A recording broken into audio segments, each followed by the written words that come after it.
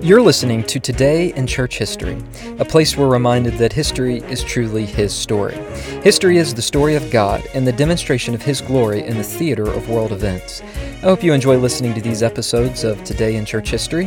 Their purpose is to ignite a passion for God's truth, one historical event at a time. Today is Thursday, February 21st, 2019. But on this day in history, February 21st, 1945, the Olympian and missionary Eric Liddell died. The ending of Liddell's life came with the same sacrifice he demonstrated on the track, where he earned the nickname the Flying Scotsman. Now, before we discuss the sacrifices he made at the end of his life, let's consider those he made at the beginning in the sports arena. Liddell was born in China to Scottish missionaries, but went to university in his native Scotland. A gifted athlete, his skills became noticeable in college, where he eventually began competing at high levels in both track and field and rugby, along with his brother Robert. Eventually, he trained for the 1924 Olympics hosted in Paris. Liddell became world-renowned, however, for his refusal to run the 100-meter race on a Sunday, his conviction being this was the Christian Sabbath. The 100-meter was his best event, but rather than sulk, he decided to run the 400-meter race, one he was not quite as good at, an event that placed him squarely in the underdog role. His plan for victory, as he put it, to win the 400 was, and I quote, "I run the first 200 meters as hard as I can, then for the second 200 meters, with God's help, I run harder," end quote. Just prior to the race, Liddell was handed a piece of paper with the words of 1 Samuel 2:30, "He that honors me, I will honor." Well, Liddell ran his heart out. He was taking a convictional stand by refusing to run on Sunday in the 100-meter, a sacrifice since the 100-meter was his best event. No doubt inspired to honor the Lord, Liddell ran the 400 in an all-out sprint, not the usual way to treat this event. In fact, it was noted by reporters that his running wasn't pretty, his arms flailing and his head backward, but Liddell surprised everyone and won with a world record time of 47.6 seconds. Liddell continued to compete in various games, including more Olympic events, and won many medals, but he made the surprising decision to quit sports and head to China to become a missionary like his parents. He became an ordained minister and dedicated himself to the mission field, just as he had to track and field. He taught children the Bible, served as superintendent for Sunday schools, and continued coaching sports. He faithfully served for 20 years on the mission field. During World War II, when the Japanese invaded China, Liddell's mission station was interned in prison camp.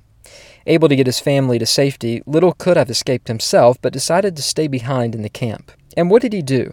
Well, he dedicated himself to serving others. He taught children, befriended the elderly, kept morale up, and was clearly the favorite leader. When other missionaries showed selfishness by forming cliques, Liddell was the bigger man and showed selflessness and leadership for all there. One time, some interned businessmen were able to cozy up to the guards, buttering them up in exchange for more rations. Selfishly determining to save these for themselves, Liddell got wind of it and talked these men into sharing the rations with all the prisoners. Another time, fighting broke out between some prisoners, and Liddell stepped in and managed to make peace before suggesting that he would referee the fight fairly. His discipline in sports prepared him for the difficult prison camp experience, but so did his walk with God. He was a man of conviction. He was a man of the Word. He was a man of discipline, and he was a man of sacrifice. He was also a man of love. At one point, Winston Churchill secured a prisoner exchange for his freedom, but instead, Liddell offered a pregnant woman in his place, saving her life and the life of the child. The lesson to take from the life of Eric Liddell is similar to the sacrifices in faith and the example of those saints we read about in Hebrews chapter 11. The hall of faith reaches into our own day.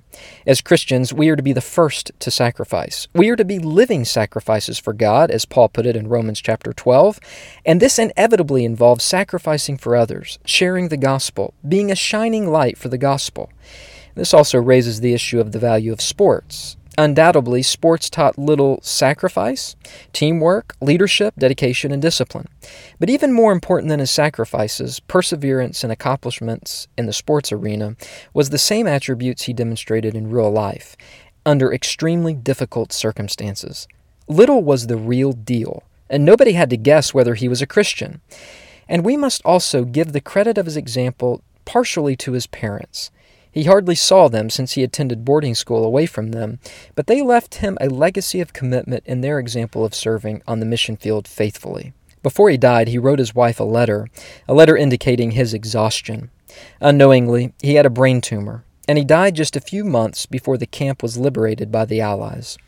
But one fellow prisoner said this about Little, and I quote, "Often in an evening I would see him bent over a chessboard or a model boat, or directing some sort of square dance, absorbed, weary, and interested, pouring all of himself into this effort to capture the imagination of these pinned-up youths.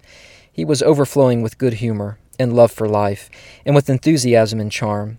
It is rare indeed that a person has the good fortune to meet a saint, but he came as close to it as anyone I have ever known." Little's was what we'd call a life well lived. Examples such as his teach us about true masculinity, true leadership, and the living out of our Christian faith in such a way that the world takes note. There are many parallels between running and the Christian life. In fact, the Bible uses the metaphor of running when it says, in Hebrews chapter 12, "Therefore, since we are surrounded by so great a cloud of witnesses, let us also lay aside every weight and sin which clings so closely, and let us run with endurance the race that is set before us, looking to Jesus, the founder and perfecter of our faith, who for the joy that was set before him endured the cross, despising the shame, and is seated at the right hand of the throne of God. Consider him who endured from sinners such hostility against himself, so that you may not grow weary or faint-hearted."